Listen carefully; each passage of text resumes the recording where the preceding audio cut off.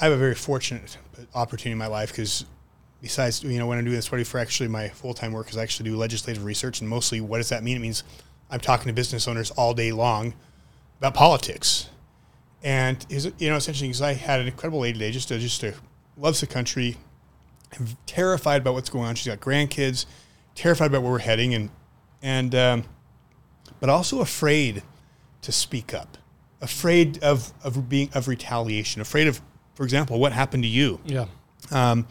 What would you tell this lady? What would you tell some of our listeners who say, boy, I don't want that to happen to me. Like, I don't want to get, like, I see other stuff. I don't want to be the loud voice. I don't want to be the first one, I don't want them to have the IRS or, to target me. What message would you have for some of these people?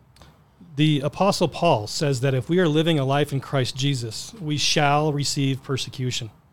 And so I would ask you that if you're afraid of that, are you afraid of your testimony of Christ, or are you willing to stand up for the cause that he fought for and that you fought for to get yourself a body in the first place? Because that is something that we're responsible to stand up for now.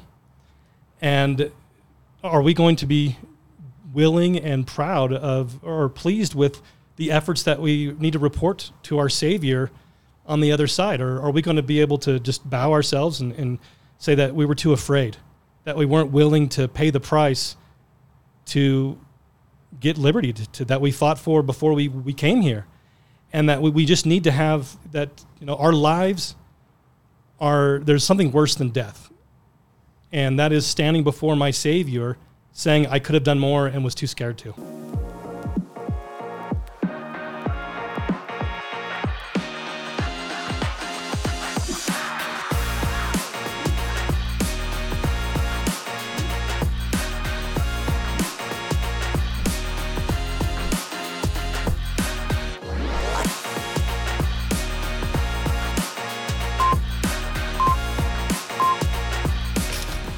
And welcome to We Are the People Radio. This is your host, Jason Preston, and again with my beautiful co-host. I'm not Tom. You're not going to tell me your name? I'm not Tom. I'm not Chelsea. So she's the one and only with Alexia Preston. Yes, it's good to be back with everyone. Everybody misses you when you're gone. You're the star of the show, so we're glad to have you. Thank you. It's good to be back. Well, we've got a great. We always have a great show. We always say that, but today actually is something that was actually one of our fastest pulled off shows because of something very relevant that happened here in Utah. That it is seeming like it's becoming more and more of a reality that the government is starting to target patriots and Americans as the biggest threat. You look at January 6th, you look at, the FBI shooting the guy in Provo. You look at, you had the president stand up with the Marines and say that anyone who flies the come and take it flag is a domestic terrorist and a threat to the country. Moms showing up at school boards. Those white Christian nationalists. Right. So at what point, and you look at even down in Blanding in the Four Corners region with Dr. James Redd, when the government went after him and he ended up losing his life over it. I mean, so at what point do we stop and say, is everything okay going? Is everything okay? It seems like it's been going on for a while, but it's almost reached a fever pitch lately with how brazen it's been. Yeah. So we have today an incredible guest. Why don't you go ahead and introduce him? Then we're going to let's jump in and let's get into this. Excellent. So we are honored to have with us today Ben McClintock of the Tree of Liberty Society. Ben has strong roots in the Liberty movement. He is a founder as well as a membership coordinator and investigative reporter for the Tree of Liberty Society. Prior to that, he was a coordinator for the John Birch Society and a co-founder of Defending Utah. Ben has been featured in USA Today, Fox News, and many other regional newspapers throughout the West. He's a popular guest and regularly appears on radio programs like the nationally syndicated Kate Daly Show, who was actually just censored and pulled herself. Yep. Ben has also recently co-produced the popular documentary, The 12th Article of Faith, Must Christians Obey the Government, among many others, which can be viewed here on the Tree of Liberty website. With over 15 years of experience in original research, writing, speaking, and organizational leadership, Ben strives to have a strong foundation and understanding of freedom to Tree of Liberty Society and all of its members. So welcome, Ben. Hey, thanks so much. Yeah, Appreciate the opportunity to share this with you. Yeah. So, Ben, I've been a big fan of yours since, for a while. Really since we came back to Utah in 2017, and from Florida, and you were with Defending Utah at the time, and I was really impressed with you guys. You guys honestly red-pilled me on the Utah stuff. Like I was pretty red-pilled on what was going on federally, but I had no idea what was going on in Utah. You guys get into Alta Club, and you go through the whole history of Utah, and it was absolutely, to me, in fact, for our listeners, if you're not following, Tree of Liberty Society, Tree of Liberty Society, Defending Utah. These guys are the OGs. These guys have been doing this for a long time. In fact, when we decided to run for office, our whole thing was to go after the Utah deep state and to go after election integrity and all the issues that were not popular. And so for me, the reason you guys were important is you can't go to battle and not know who the enemy is. And so shortly after we decided to run, I actually reached out to these guys and said, tell me who can I trust? And that list was pretty small. I think you said no one, and if you're in it long enough, we probably can't trust you either. Yeah, I think he did say something like that. But honestly, I really appreciate it because it helped me really avoid a lot of people who I probably would not have noticed on my own, who might have further sabotaged me. We got sabotaged anyways, but would have further sabotaged us. So anyways, I want to appreciate what you're doing. But I wanted, before we get going, I just want to give a shout out to Castle Rock Interior Flooring. This show costs money to produce. It's, and I wanted to just give just absolute appreciation to Castle Rock and for standing up, for caring about freedom, to helping us get this message out and doing it in a way that's professional. And it was our whole mission is to get the message out in a way that's credible and professional. And we couldn't do that without the team at Castle Rock Interior Flooring. So they're down in Norman. If you do need flooring, especially tile, those guys are absolute rock stars. You can look them up online and give them a call because they're incredible patriots. And I just believe in supporting patriots. So, and last thing, make sure you're following us, especially on Rumble. Most of our following is on YouTube, but YouTube doesn't like to play nice with us. They keep giving us strikes. They're not wanting to, help us out. So please follow us on Rumble, and that's We Are the People UT, same as Instagram. Okay, enough said. Let's get going in this. I really wanted to start this off because I think, to me, around the same time, and we're going to get into Ben's story, because Ben's story is, to me, it's a wake-up call to Utah. At what point do we realize that our government has been hijacked? At what point do we realize when they are going after moms, when they're going after people like Ben, when they're going after people who went good Americans who showed up January 6th, when they're targeting these people, when they're targeting people who fly certain flags, at what point do we say, there's a problem here, and stop having our head in the sand, just ignoring it? And I want to start this, Ben, by playing this clip from Fox about, this came out just right around, I guess, the day before Thanksgiving. And there was not enough air marshals, and there were some threats for terrorists, and they're like, well, we don't have air marshals on the planes. Let's play the clip. Let's play the clip. All right. The woman speaks. Let's do it. Illegal immigrants, or we're following folks from January 2021. We're not doing our regular missions where we're out there looking for the bad guys. So right now on most flights, you're not going to have air marshals. What do you mean by that? You're following January 2021 people. What does that mean? That means our primary mission is a little group called Quiet Skies. It's a mission called Quiet Skies that we're following people that flew into the National Capital Region in January 2021. You did not have to go to the Capitol or the rally, and you've been put on a specific list that TSA now has assigned air marshals to follow these people who have not had any type of criminal investigation. They haven't committed a crime, but yet 3 years later, we're following the same individuals day in and day out. So you're saying that air marshals are now following people that were at the Capitol on January 6th, and they're not tracking terrorists at all? Well, they didn't even have to be at the Capitol, Carly. They could have just flown into the National Capital Region. So if anybody was there for a job interview, to visit family, we even had a gentleman that was there for a funeral. They put on this domestic terrorist list just because of their geographic location to Washington, D.C. So these people did not even commit a crime. They weren't even at the Capitol. What? Do those people know that they're on this list? Some of them do, because when they go to the airport, they get the quad S's on their boarding pass, and then they have to go through enhanced security. Then they're followed by teams of air marshals on any leg of flight that they have. So yes, a lot of them do know that they're being followed, yet they haven't been vetted and they have not committed a crime. And 3 years later, we're still doing the same duty, and we followed the same people over and over for 3 years who are no threat to this country. Oh my goodness. Okay, so if you are an average passenger on a plane, how concerned should you realistically be? I think you should be very concerned. When you're boarding the aircraft, you need to look around to see who you might be able to ask to help you, like a good Samaritan. So, Lexi, what are your thoughts on that? Well, it's interesting looking through Ben's bio and the website and the content you've been producing for the last several years. My first instinct is, wow, what a great service you're doing to this state. It's educational. It's hardly what I would call inciting. Without even touching January 6th and what we're dealing with on currently, I think, how can you jump from being a steward of or an educator telling people what's going on in the States to being a potentially violent terrorist? Where do you bridge the gap between the two? And you see what's happening on planes now, and you see this happening more and more. We'll get into what happened in Provo, I think it was over the summer, several months ago. But you just wonder what's happened in that time between however many years ago, where you could fly without even going through TSA before September 11th.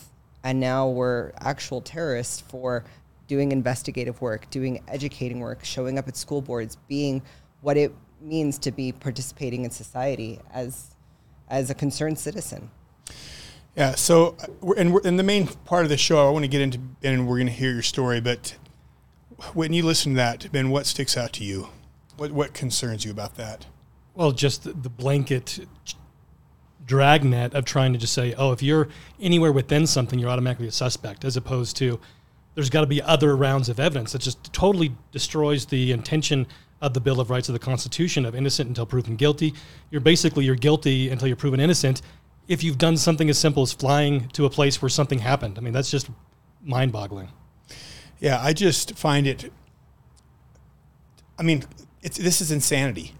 We have terrorists. We have the border, we just had the show with Michael Yon, and the border is being invaded. Chinese nationals. We have enemies from all over the world invading our borders. Terrorists who are coming in who are planning on wreaking havoc on this state or this country. And to find out our air marshals are their number one focus right now is people who, conservatives. Well, it tells you who the real threat to them is. And it also tells you what we're going to be facing just as a normal person trying to go on vacation or on a plane soon. I think this is just a touch of what we're going to start experiencing in everyday life. Even when we were coming back, we had a quick trip out of the country, and I'm sure this is domestically as well. But they wouldn't let us off the plane until I don't know if it was a drug sniffing or a bomb sniffing dog, sniffed every single suitcase, and most of them were torn through on the tarmac right there by Border Patrol. Wow. Even after going through all the TSA stuff. Yes. They would not let us off the plane. And then once they tore through every single bag on the jet bridge, the dog and police were stationed there too. So exactly, after you've already been through security. So we're thinking, oh, what a hassle this is. But it's really much worse than just a hassle. It's a complete invasion of privacy. It goes against your rights. Exactly. They're trampling on the Bill of Rights. So where is this heading? What is this leading to? Just for an everyday citizen and not someone that has a platform to speak out. Right. So, Ben, this was obviously on my mind on Thanksgiving. This finding out that they're not going after terrorists, that we are the terrorists. Mm-hmm. That mothers that speak up at school board meetings are the terrorists. And then, when did you release your video? Was it the day after Thanksgiving? No, it was Tuesday, the 28th. Okay. And so after seeing this and then hearing your story, I was like, at what point do the people say enough is enough? At what point do we say the government, whose sole responsibility is to protect our God-given rights, is now acting in many cases as the threat to our liberties? But I think we need to back up here for a second for our viewers who don't know what happened. Yeah. So let's go ahead and Would you mind sharing your story with us, with our listeners, about what happened to you and why you're here today? Well, I think this, just before I get into that, Yeah. I think that this goes really well with Governor Cayu's comments on him, saying that what we're doing here of causing distrust of government is the biggest threat to our democracy. That's right. And so they're not afraid of people coming across to do physical damage. They're afraid of us challenging their authority. That's the threat to them. And so I think that's what's really going on here. And so, you know, it's interesting because that's the same thing when Lieutenant Governor Dieter Henderson, when she was challenged by Steve Christiansen, Representative Steve Christiansen, when he challenged the state about all the apparent flaws with our elections. Her response was exactly that this is a threat. People questioning our election integrity is a threat to our democracy. yeah. And so you have her and Governor him. Yeah, they're all pushing the same line, which is if you question the government, you are a threat to our democracy. And mainstream media too. That's what they parrot, is this threat to their democracy. These are the buzzwords they use. Yeah, absolutely. So did you want to go into I want to hear your story. What happened on Monday, or I want happened? to hear your story. Start us at the beginning, because you had a phenomenal. And if you haven't seen it, I'll have you share your links where they can find your content. But your story is phenomenal. So I would like you to start at the beginning. Okay, yeah. Back in 2016, we were heavily involved with what the Bundys were doing and talking to them and working with them. And then there was a bill the legislature passed and voted on, and because they pass or they vote on or introduce 1,300 bills on average every year. Can you imagine trying to read all those? Not going to happen.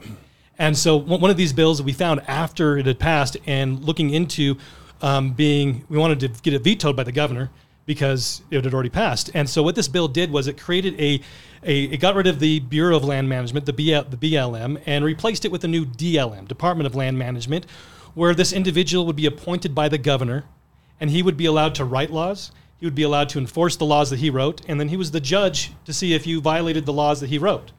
And so we really got this thing went viral. People were going nuts over it for good reason because they didn't know about it.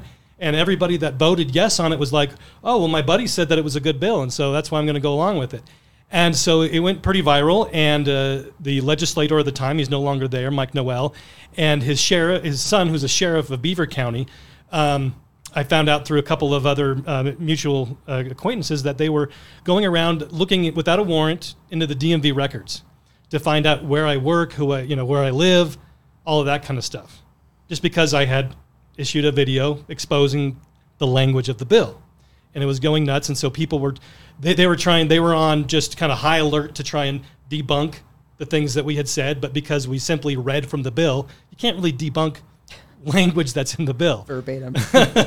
And so they were just going crazy, and they were really afraid of that. And so that was kind of the first thing that started to happen. And then I didn't mention this in my video. It's like, okay, afterwards, there's just all these different things that I remember was for about a year, I was getting pulled over once a week, just, randomly. And just for stupid things that weren't even legitimate. I got pulled over and given a ticket for not having insurance. But if that's legitimate, they're just going to steal your car. They're not going to even give you a ticket. And so I go and I show up, and the judge isn't there. And then I go and I miss the next one. And then I go back the third time, and he dismisses the ticket because I'm able to prove that I had insurance. And I shouldn't have gotten the ticket in the first place. But he's like, okay, I dismissed that. But because you didn't show up last time, I'm going to give you a $100 ticket for that. It's like I shouldn't have been here in the first place. And then over Easter weekend, the Utah Sheriff's Department blocks my driveway with a DUI checkpoint for the entire weekend. I'm out in the middle of Nowheresville. And so to be able to leave my house, to be able to come back home, I've got to go through this checkpoint. And you're in a remote area at the time, 2 miles away from my newest neighbor. So basically, it was like a checkpoint just for you. Exactly. Right. Yeah. Do they have any reason to suspect you might be this type of, I don't know, binge drinking, drug I'm just a total, just a drunk. There's no, that's not what I do. There's no evidence to say that I would do that. Not even probable cause at this point. No, of course not. If there is, do you have who else for probable cause has a DUI checkpoint in front of their house? I mean, it's insane. Yeah, maybe some Hollywood celebrity on house arrest. Yeah. Even then, I don't think they do. Yeah. And so you have that, and then a year or so after that, I have my house burns down. And you had the photos of that? Do you have a photo there? Yeah. And so... Let's put those up on the screen. Yeah. So here's the... we have... I don't know if you can see that, but you'll have that on the screen. This is the satellite view of my house in the middle of nowhere that had the DUI checkpoint.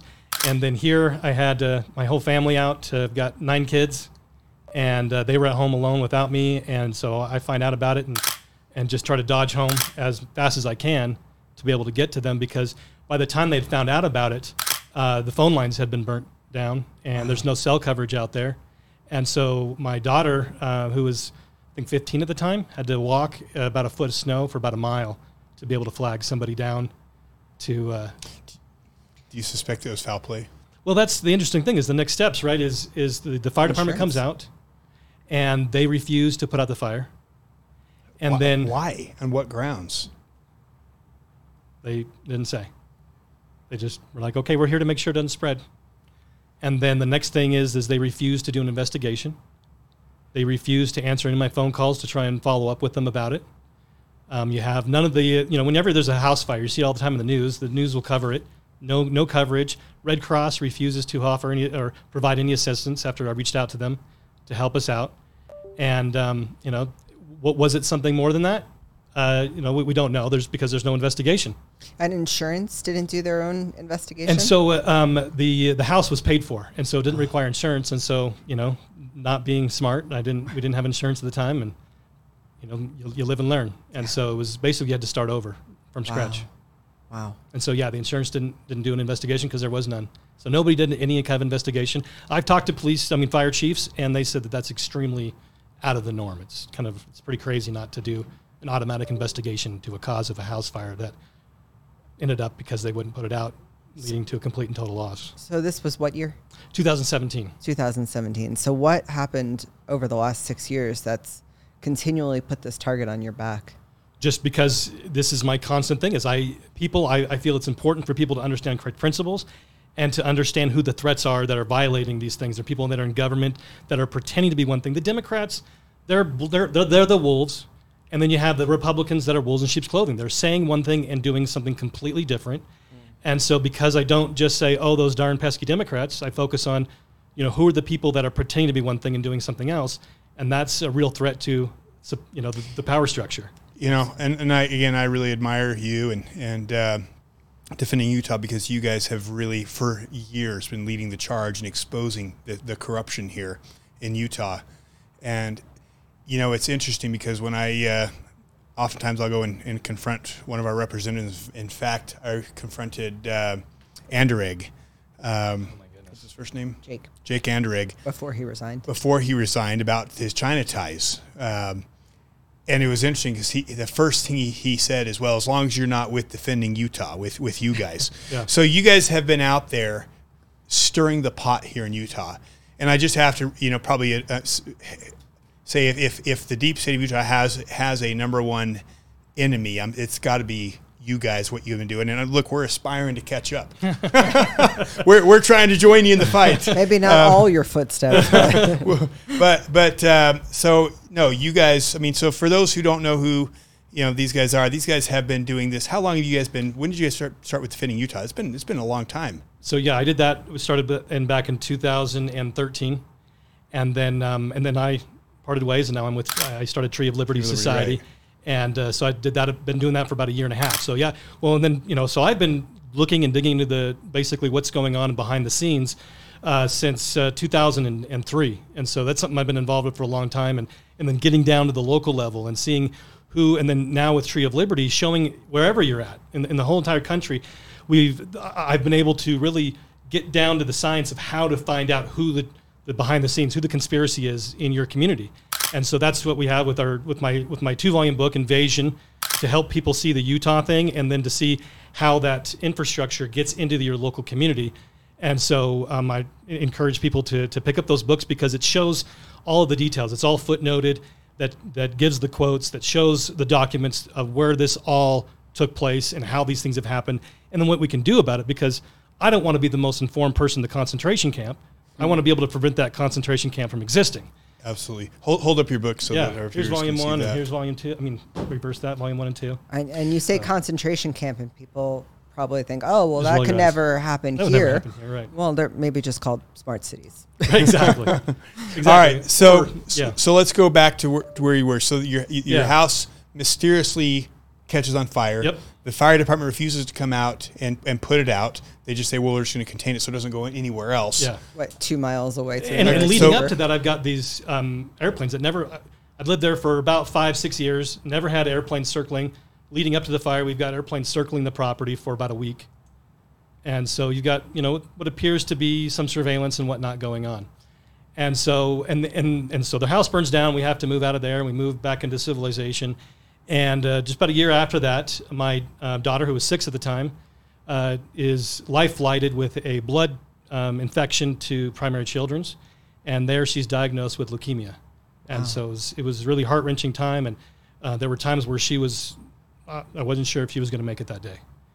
And so as soon as she makes it, she gets better, get her out of the hospital. We're looking into, some second opinions. Is this really leukemia? Was it just a leftover from the blood infection? That kind of stuff. But that wasn't acceptable to Primary Children's, and so they send CPS out to our house, and CPS wants to Child Protective Services. or in Utah, DCFS, and so Xavier McLean it came out to the house and wanted to, and basically interrogate a 6-year-old girl who just got out of the hospital, wants to talk to her all by himself, without us being allowed to be there. And my wife, I wasn't there. Thankfully, my wife had the presence of mind to sit, pound sand, buddy. And this isn't going to happen. And so they don't like that when you stand up to them. And so they When you know immediately your rights. Exactly. Well, and it's reminiscent of Dr. Red's story in Blanding. You mentioned at the top of the hour. It's the BLM gentleman's name. I believe it was Love. Yeah. It was like he had a David Love, I think. No, I think it was Richard Love. Dan Love. Dan Love. Yep. I think it was Dan Love, and he had a personal vendetta Yeah. with Red, and he would not settle until there was Until it was dead. yeah. Yeah. And sadly, that's in his case what's happening. But luckily for you, you persevered. Yep. And so so immediately he goes through a process to try and steal our daughter from us. Wow. And so he issues out a form that, so leading up to a trial where now I've got to not only hire a lawyer to defend myself, they tell me I have to pay for the prosecution. I have to pay for the her lawyer, basically. Is what Where they're does that? saying. Where do they even come up with that? Oh, it's just madness. And so, yeah, if you're a criminal, if you're a murderer or rapist, you have due process, you have all that kind of stuff. But if the government wants to take away your child, you have zero due process. There was no presumption of innocence. It is just grab and take. And so in the document that he filed with the courts, he said even never seeing her, never saw her once, ever.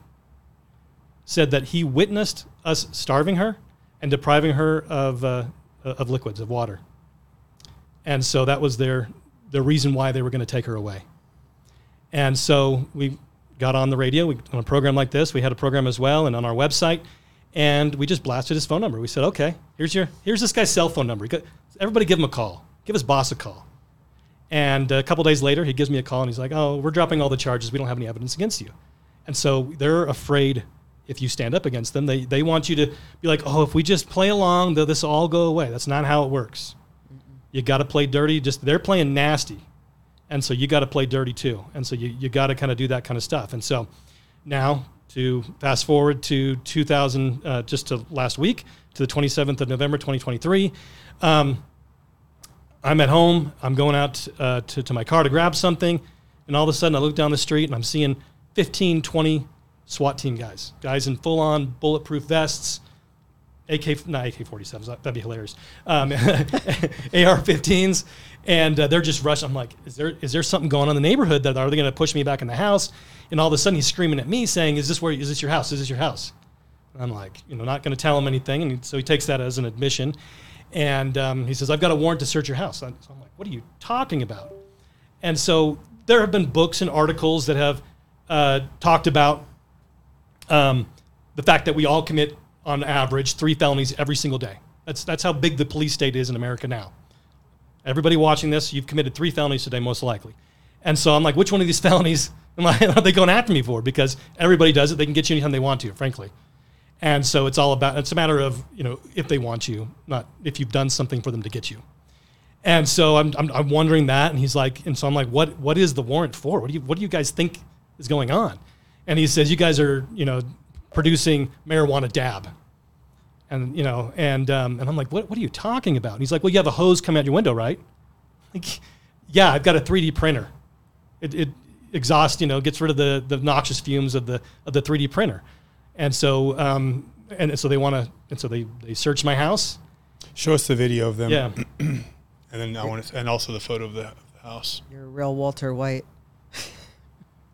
So I've got the house burning, but I don't have the, With the FBI approaching you, didn't you have that on video? Well, no. Before we show that, I think, you said you were outside the house. Yeah. Think about what happened this last August, and we could pull up the video for that with Craig Robertson in Provo. How differently it could have gone really bad. Why don't we pull up that video? That's just a quick clip. Unnamed sources say that Craig Robertson, the 75-year-old man in Provo, Utah, was armed at the time of the shooting. What does that mean? Was he pointing a gun at them? Did he have a gun in? I'm armed right now. I'm carrying a gun. But that doesn't mean I'm a threat to you. Was he holding the gun? Or does arm mean that he had a safe full of guns? What does that mean? And if this shooting happened inside, which I'm led to believe it is, but I cannot confirm that because they won't confirm any details. If this shooting happened inside, why exactly was the body moved to the sidewalk outside of the house and then let to sit there for hours? Something's very wrong here. And that's not excusing what Craig Robertson said, apparently, online. Now, one of his friends from church is Travis Lee Clark. He's a Utah Valley University adjunct professor. He is a church friend, knew Craig Robertson quite well. Boy, I hate doing these interviews. Travis, I'm so sorry for your loss, and I'm grateful that you are willing to come on the air and just tell us what you do know. Thank you, Glenn. I just wanted people to know the Craig that I knew.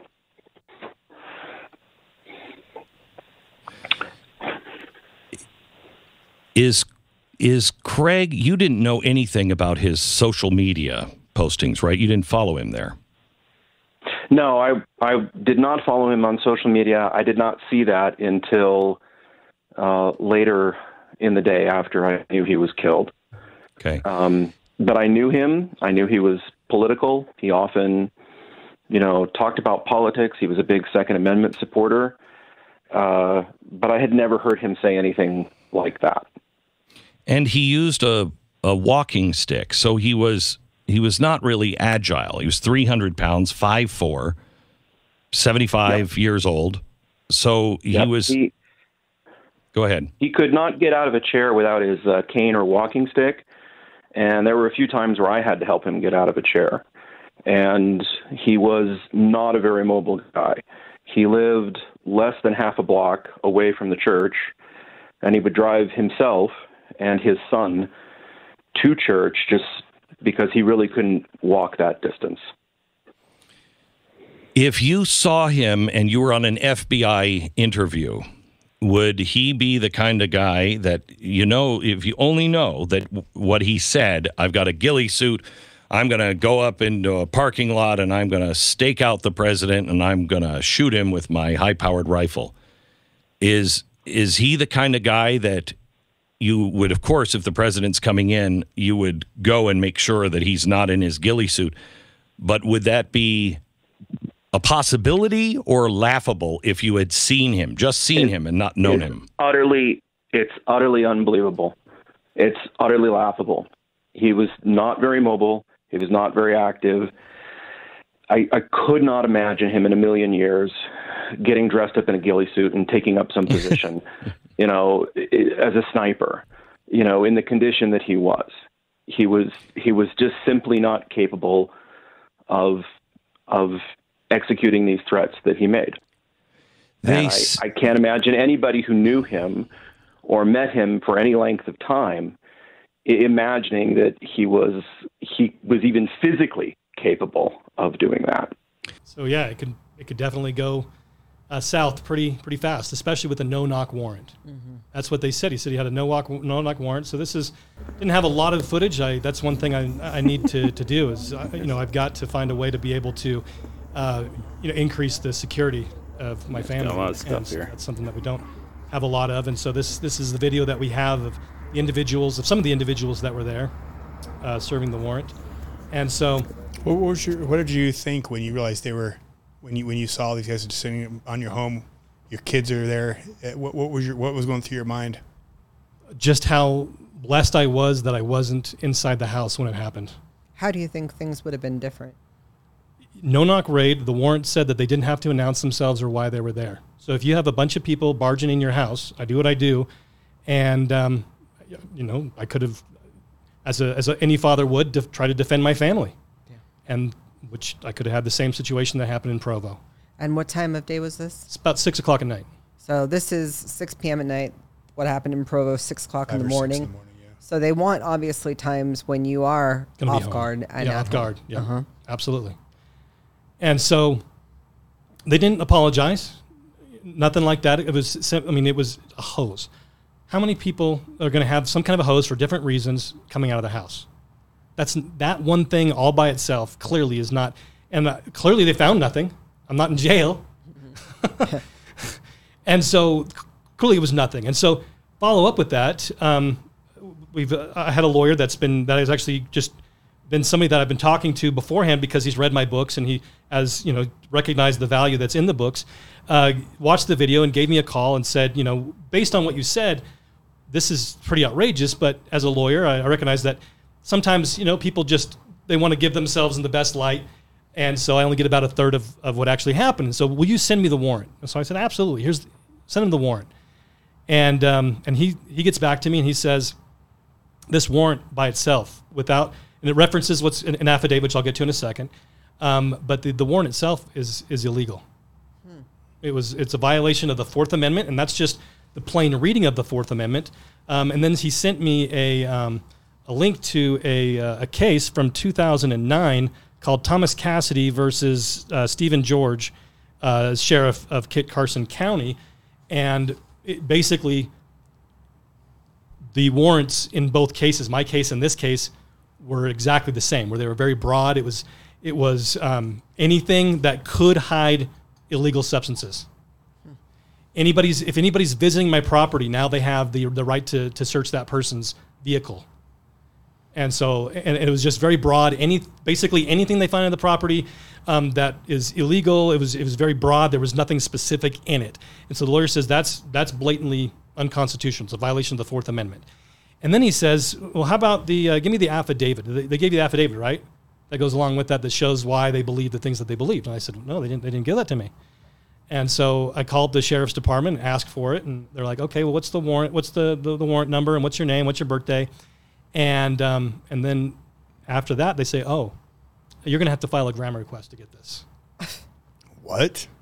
I got to do basically a Freedom of Information Act, right? To be able to find out the evidence that they had against me to issue this highly illegal warrant. It's interesting, the judge that signed the warrant, his wife, is a lawyer for CPS, I found out. Huh. And so there's you have all these different connections because also the sheriff of Utah County is somebody that I've talked about in relation to the satanic ritual abuse situation and what was going on with the county attorney last year, David Leavitt. And so you have lots of different reasons why this kind of a thing could obviously go the way that it is. Just the things I've been doing for years, the things specifically with them individually, and what's going on. And so you have this illegal warrant signed by, approved by the sheriff, approved by this detective, Mortensen, who I found out afterwards has a history of violent encounters with suspects.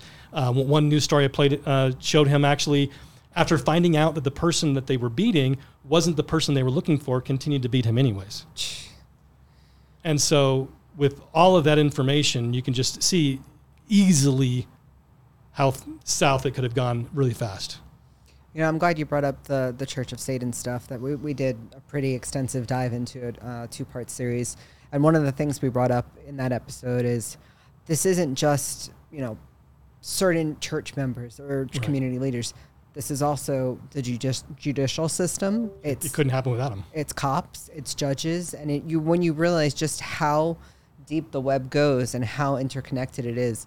I mean, not to say that everybody is bad, but there are cogs in that system at every single level, and probably from even an administrative level. Yep. Yeah, I mean, look at David Levitt. He gets accused of it, and the other guy that gets accused of it gets charged, but David Levitt gets to go off to Scotland and buy a castle. Mm-hmm. I mean, that's just crazy. And then it was actually 2 weeks before he died, I was able to interview Bishop Glenn Pace of the Glenn Pace memo. And so, I mean, just a lot of history with that. And so it's real stuff. It absolutely is. So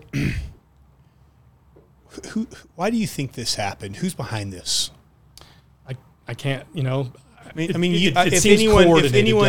anyone understands the deep state of Utah, it's you. Who do you think? Is there anyone you think feels threatened, or anyone who could be behind this, or why do you think that these guys are threatened? Why? What are your thoughts? You've got to put some thought into why this happened and what's going on. Well, let me reshape that question. Yeah. Do you think there are people, maybe not necessarily known people, behind some that might even not be known names that could be puppeteers for? Oh, yeah. Because, you know, I don't think there's definitely a head of this dragon of the corruption in the state. And whether you say it's the governor or the judges. Definitely not the people it's definitely not the people. Nobody you've heard of, guaranteed. Yes. Yeah. It's behind the scenes who put those people there to do their work. Exactly. So I don't think maybe necessarily we're looking for names because we're not judge and jury Possibly. here. Okay, maybe Jason's looking for names. Look, if you know you've been going after someone or something, or you've been sniffing down some wrong trails. I mean, I know there's certain things we've done that are putting us in a spot where we could see retaliation. But what are your thoughts? Well, worst case scenario for us, they just accuse us of softcore porn. So they've done that. Let that be the worst. So, oh my goodness. So, especially with the books and what I've been doing with explaining how the international conspiracy, the Council on Foreign Relations, that kind of stuff. You know, why is Governor Caillou doing the 15-minute cities, Agenda 2030, that kind of stuff? You know, he's not at the UN. We don't have UN troops marching down the street and enforcing this stuff down our throats, because our leaders, state and local leaders, are turning us over to them. They're a part of it. And so showing how the Council on Foreign Relations, they meet every month at the Alta Club in Salt Lake City. And so I've exposed that. And so you have the international conspiracy, you know, talking about that with Skull and Bones in the state of Utah. Expose that and have names and lists of many, many members of Skull and Bones in Utah. Will you kind of draw hit on that a little bit? Because I found that was something I learned from you several years ago, is that I always knew about Skull and Bones out in, was it Oxford? Yale.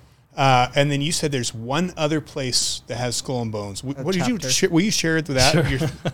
Yeah. So the other location that we found, and it's directly connected to Yale, is the University of Utah. In 1909, a Yale alumni, member of Skull and Bones, came to Utah and formed a chapter at the University of Utah with, of course, approval from the administration at the university, and continues.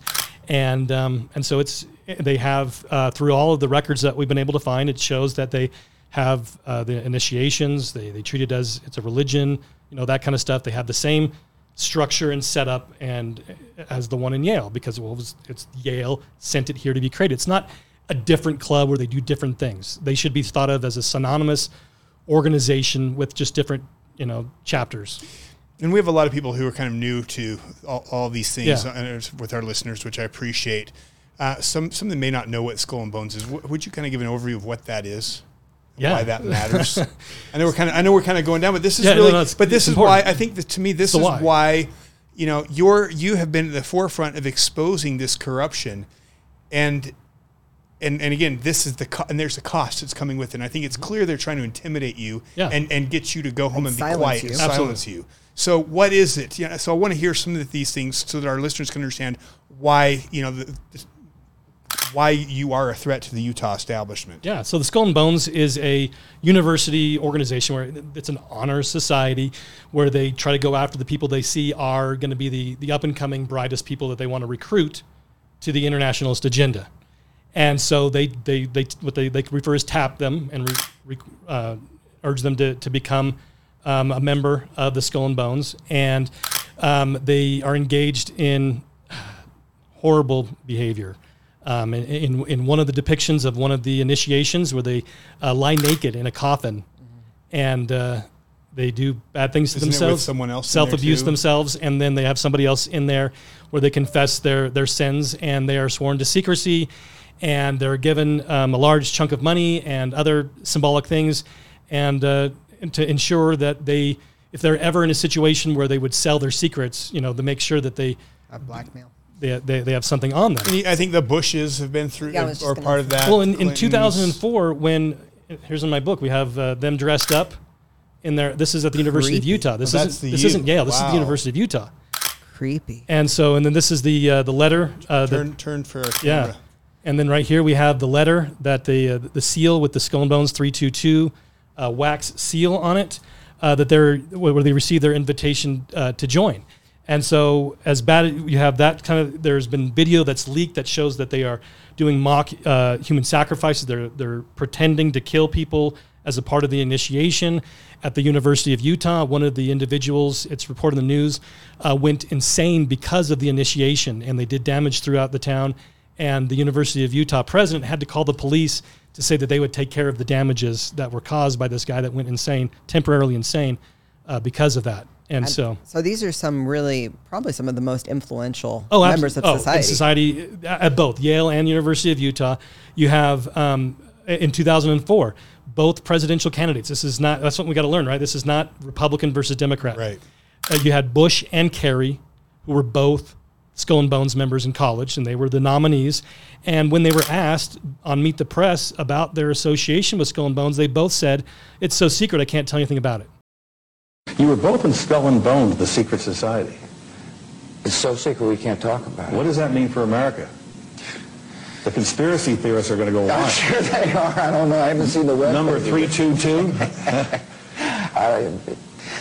First of all, he's not the nominee, and look, I look Are forward. you prepared to lose? No, I'm not going to lose. You both were members of Skull and Bones, a secret society at Yale. What does that tell us? Not much, because it's a secret. Is there a secret handshake? Is there a secret code? I wish there were something secret I could manifest. 322, a secret number? There are all kinds of secrets, Tim, but one thing is not a secret. I disagree with this president's direction that he's taking the country. We can do a better job, and I intend to do it. And so, and then, interestingly enough, just a few months after that, Tim Russert dies. And so, I don't know if it was connected or whatnot, but it's interesting. And you have the most powerful people in academia, in business, and in politics, and they get placed into positions of power. And since the very beginning, when they were founded, where they had it was the Russell Trust, and you had they were founded in. It was Russell went to Germany and came back when he went to Yale, and he formed the Skull and Bones at Yale as a chapter of the Teutonboom, the Order of Death in Germany. So is this tied to Church of Satan, or it just kind of follows a similar path? Yeah, well, so it's this right, this Hydra beast where you have this head, where Satan's at the head, and then you have all these tentacles. And so if you discover one of them and you cut it off, you think you took care of it. You cut off the CFR, you're like, no, we've got you've got the Church of Satan, you got Skull and Bones, you got the Bohemian Grove, you got all these different types of situations going on. Alta Club. Yeah, the Alta Club on the local level, because it all feeds right through there. That's the international conspiracy feeds through the Alta Club to be able to infiltrate in Utah. And that's how it is in every state. There is a club like the Alta Club in every state where everything is really funneled through on the national level. And the biggest threat to these groups is truth tellers, people shining the light. And up until probably pretty recently, you've had very, very few people actually with the podium. Oh, yeah. Well, I think until, not to toot my own horn, but until I started to do the research and to be able to start to expose it, we thought we were the most conservative state in the country. We were the most managed state in the country. All these different talking points that you hear because our legislature, it's all Republican. All go to the same church. We all go to the same church. We all, the governor is a farm boy and all this kind of stuff. And so we think that because they say something, they say Constitution, they say Founding Fathers, that's what they mean. And so we are very trusting in Utah, and we think that what people say is what they mean. But these people are evil, and so they'll lie. They'll tell you what they think you want to hear, and so that you trust them to do the right thing. And so, like when, we'll expose what's going on, and they'll just deny it, and they'll say, oh, those guys are kooks. But when people will, it's like, first of all, who do you trust? And then you say, okay, don't trust me. What did I say? I said this, and can you read that in the bill? Is this what they said? That kind of stuff. And so it starts to make them lose credibility. And that's what Governor Caillou Cox said was the biggest threat, was this people were undermining the institutions. And that is a threat to them because they are illegitimate. They have violated their oaths of office. They don't care about the Constitution. They don't care about their oaths. And they're dedicated towards building the New World Order.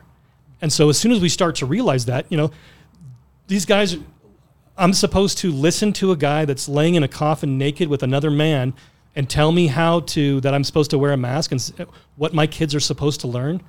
It becomes laughable. And so I'm glad. I hope I'm undermining this structure because everybody, and so they depend on us treating them as legitimate. As soon as we recognize their illegitimacy, they've lost power and we're able to gain control again. I mean, it's the principle of truth. It's the principle of the emperor who wears no clothes. Exactly.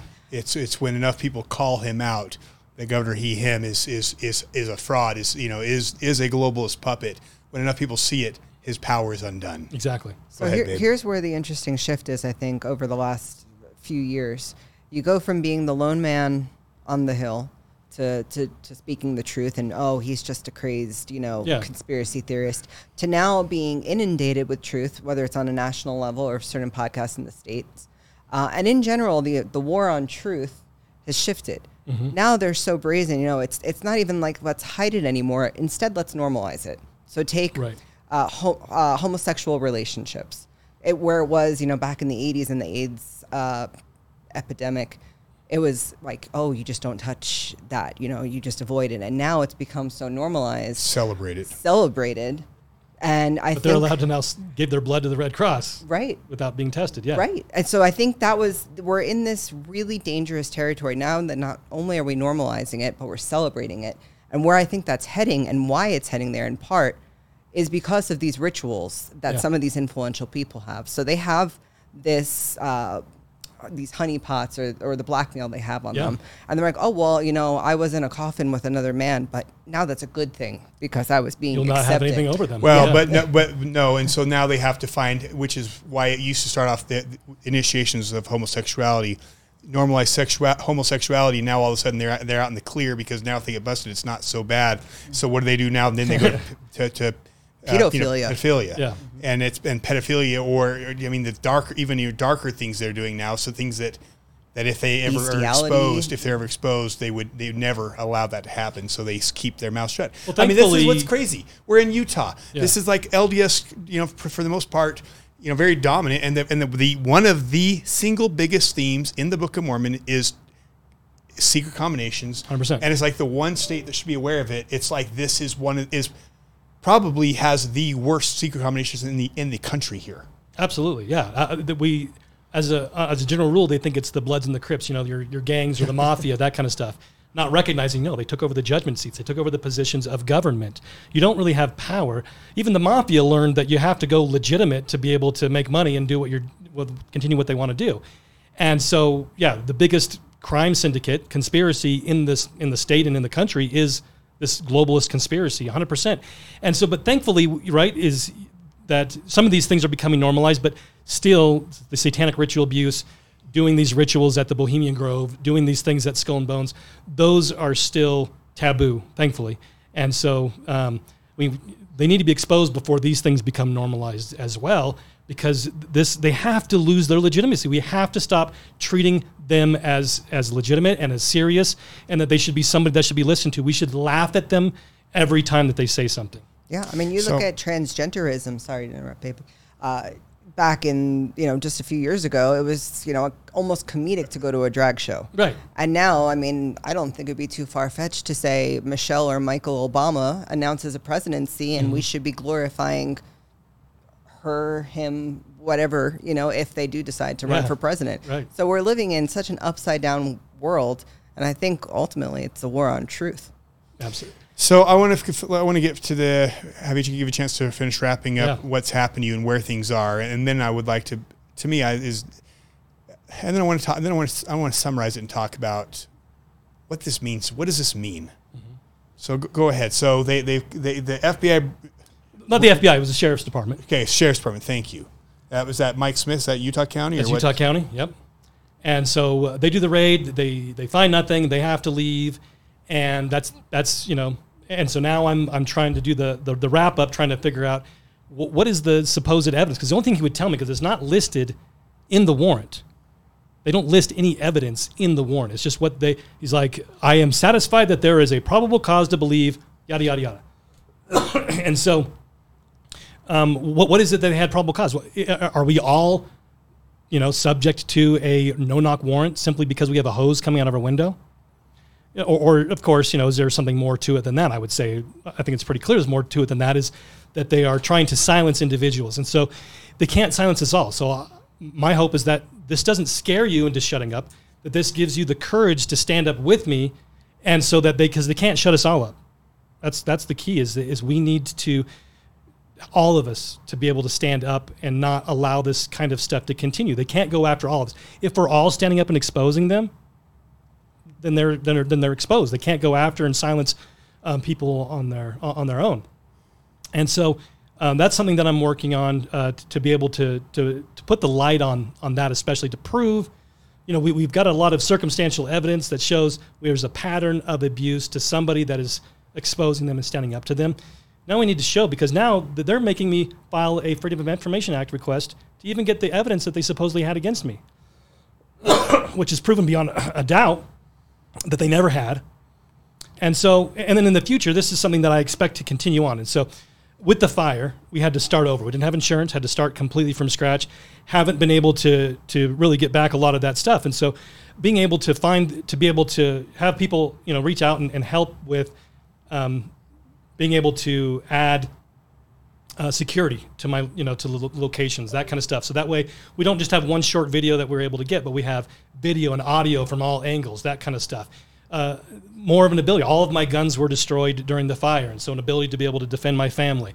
And so if people want to be able to kind of reach out to me and help out with that, go to treeoflibertysociety.com and become a member, drop a few bucks in the cup to be able to help me to be able to do that, as a way to be able to not only better protect my family, but to be able to provide more video and audio evidence of abuse when it happens, because this is not going to be the last of it. I'm sure of it. So what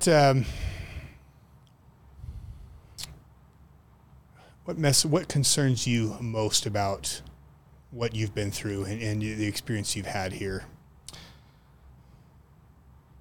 It's one of those things. I say that if you are not already in a government watch list, you should be, because it concerns me that there aren't more people waking up and recognizing. There are a lot of people waking up. I agree, but there's so much muddying of the water. I think they do an effective job at kind of making things everything's equal. This is happening.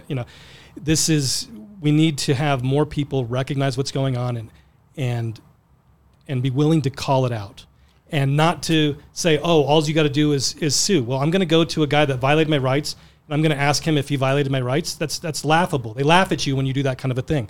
And so we just need more people to see what's going on, and then to take appropriate action to do that. We can't be just hearers only. We've got to be doers. And so I talk about info junkies, people that just reach out and say, what's the newest, latest thing that's going on? We're like, oh, that already happened. So what? It's still there. We can't just be looking for the latest and greatest rumor or dirty news that's going on. This isn't a soap opera. This isn't a game that we're playing. This is real stuff. And so when we are out there, it's important to learn. I don't want to poo-poo learning, But once we've learned something, it's not just about gaining more and more knowledge. It's taking that knowledge and then acting upon it. And so I'm hoping that more people become doers of the word instead of just consumers and junkies just looking for their next information hit. So I'm really, I have a very fortunate opportunity in my life because besides, when I'm doing this for actually my full-time work is I actually do legislative research. And mostly what does that mean? It means I'm talking to business owners all day long about politics. And it's interesting because I had an incredible lady today, just loves the country. I'm terrified about what's going on. She's got grandkids, terrified about where we're heading, but also afraid to speak up, afraid of retaliation, afraid of, for example, what happened to you. Yeah. What would you tell this lady? What would you tell some of our listeners who say, boy, I don't want that to happen to me. Like I don't want to get, like I see other stuff. I don't want to be the loud voice. I don't want to be the first one. I don't want them to have the IRS or to target me. What message would you have for some of these people? The Apostle Paul says that if we are living a life in Christ Jesus, we shall receive persecution. And so I would ask you that if you're afraid of that, are you afraid of your testimony of Christ, or are you willing to stand up for the cause that he fought for and that you fought for to get yourself a body in the first place? Because that is something that we're responsible to stand up for now. And are we going to be willing and proud of or pleased with the efforts that we need to report to our Savior on the other side? Or are we going to be able to just bow ourselves and say that we were too afraid, that we weren't willing to pay the price to get liberty that we fought for before we came here, and that we just need to have that, our lives there's something worse than death. And that is standing before my Savior saying I could have done more and was too scared to. I think we need to get over ourselves and just do the right thing because it's the right thing to do, not be people. And I hate this, is like, they'll say that I'm not brave. There's just no other option. I don't understand that mindset. It's something that escapes. It's mind-boggling to me that people would have that mindset. You just have to do the right thing. Anything other than that is just, to me, I don't know what I say. I'm repeating myself. It's just so mind-boggling to me. Wow. Alexi, what are your final thoughts? I think of what we're seeing just this last year in news, what's going on in Israel, what's going on at the border. I mean, we've had shows, like you mentioned, with Michael Yon and what is coming, and probably likely next year in 2024, it's going to be a really interesting year and an exciting time to be alive. And we can normalize all the things that we were talking about earlier, homosexuality, pedophilia. Yeah. But I think the one thing that we can't normalize is staying silent. And whatever that means for people, whether it's showing up at meetings or sharing content, we need to be voices, because the one thing that we can't accept is this breakdown of society, because there's no understanding of what's good and what's bad, because everything is inverted. Yeah.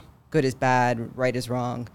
We're one step away from something being activated here.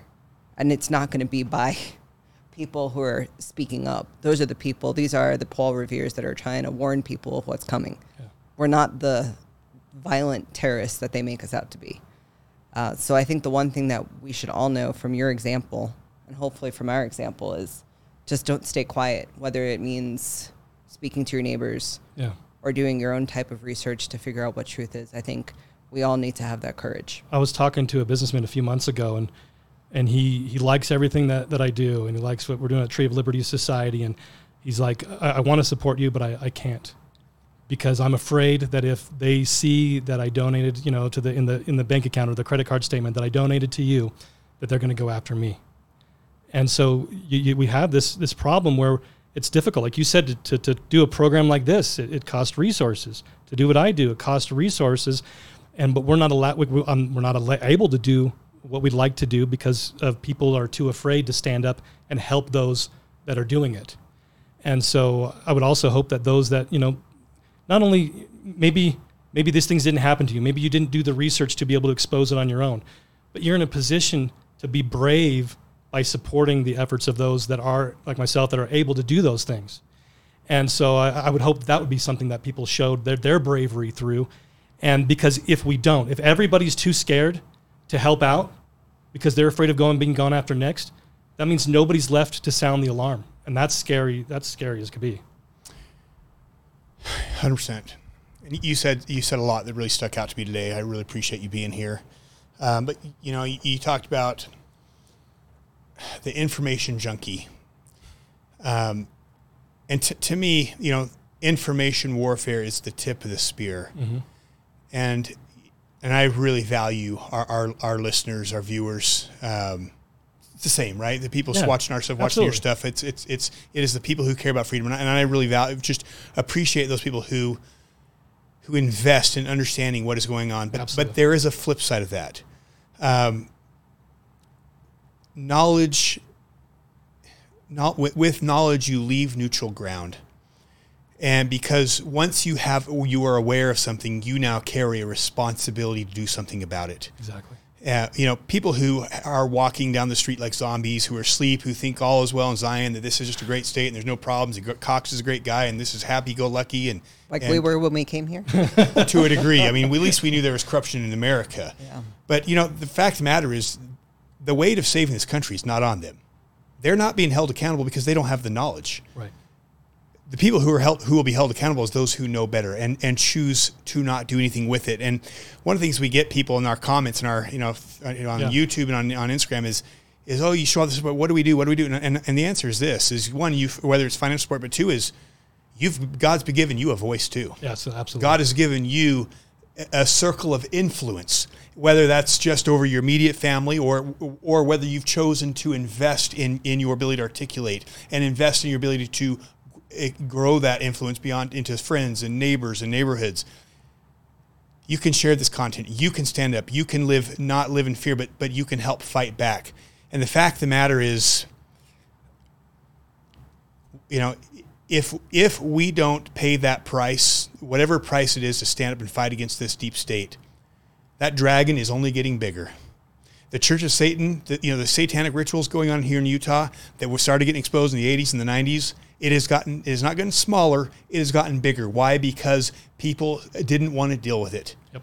And because we've not dealt with it, how many kids have been abused, murdered? How much more power will Cox and Utah's deep state get if we choose to do nothing? And so the neat thing to our listeners is you're not powerless. I mean, I'll tell you, Who are we? Nobody. We're all just individuals. He wasn't born with like some, God just set him up and now here's what you're going to do. No, he invested little by little. He started with his influence, maybe doing a podcast here or a podcast there, talking to his friends. But when God gives you the ability to speak up and you take it, he will expand those gifts and give you more.